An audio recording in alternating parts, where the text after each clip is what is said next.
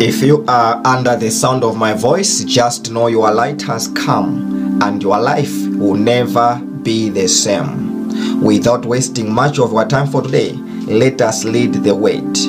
We are going to lead from Titus chapter 3 verses 3 to 5. Once we too were foolish and disobedient.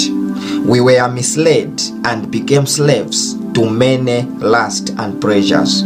Our lives were full of evil and envy, and we hated each other. But when God our Savior revealed His kindness and love, He saved us, not because of the righteous things we had done, but because of His mercy. He washed away our sins, giving us a new birth and new life through the Holy Spirit. Our text today, qualified by His mercies. Many times when we see our falling brothers, when we see people committing this sin and this, when we see people going against the will of God about their life, sometimes we look at them as failures. Sometimes we look at them as nobody. Sometimes we look at them as people who are not really worthy before the Lord. But look at the word. This was Paul speaking. He said, we once too were foolish and disobedient, and were once being deceived. Today when we look at someone being deceived by Satan, we call them as failures. We call them as useless. We call them so many names. But the Bible is teaching us today, we all have come from nobody to somebody. We all have come from zero to a better percentage. We all have come from bad to good to excellent. We all have done something that was not worthy before the Lord. But the Bible today is teaching us that it takes the message of the Lord, it takes the love of God, it takes His message for us to move from the bottom to top. Nobody just came to be on top. Nobody just found himself to be excellent. Nobody just found himself to be worthy before the Lord. We all have come from sin to righteousness. We all have come from a nobody to somebody. So the Bible today is teaching us that we need to remember that we are not good by just ourselves. It is by His message that we are who we are.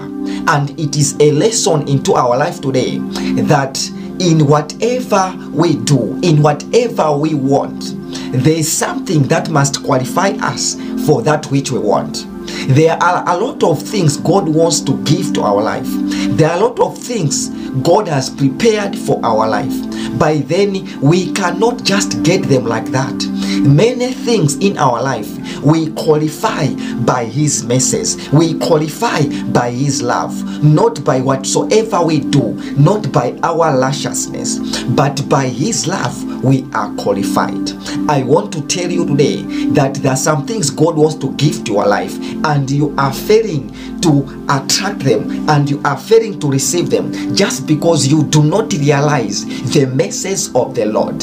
As much as you are working, as much as you are doing this and that, but many things in your life, that which you seek, you will not get it by whatsoever you do. You will not get it by your prayer. You will not get it by your fasting. You will not get them by your going to the mountain and pray.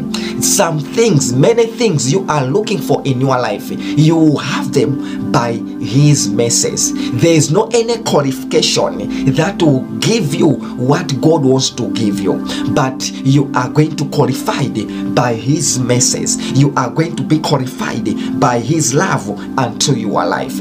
I want you to realize today that all what you need is to say, oh Lord, I do not deserve that which I'm seeking, but Father, by your mercies may I be granted. But Father, by your love may I be granted. By your kindness, because you are kind, because you are love, because you are a merciful God, Father, I know I will have that which I seek. And I pray for you, may the good Lord grant you his mercies. May the good Lord grant you his love. May the good Lord grant you his kindness. In the mighty name of Jesus, whatsoever you have been failing to receive, may you receive it today. In the mighty name of Jesus, may the mercies of the Lord be upon your life. In the mighty name of Jesus. It's not about what we are. It's not about what we are doing.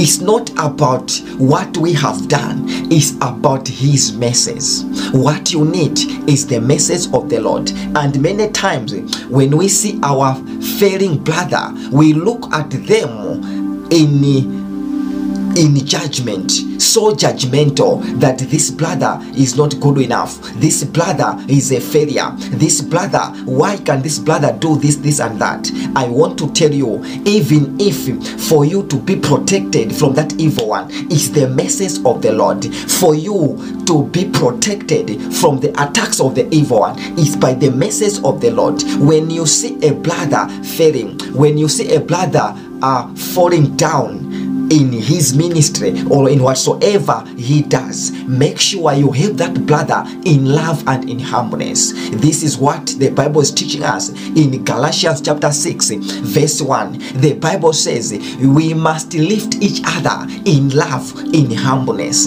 because it is not just them, but it is because they also lack the mercies of the Lord. They also lack the love of God that is upon your life. For you to learn away, for you to resist the devil is the mercies of the Lord.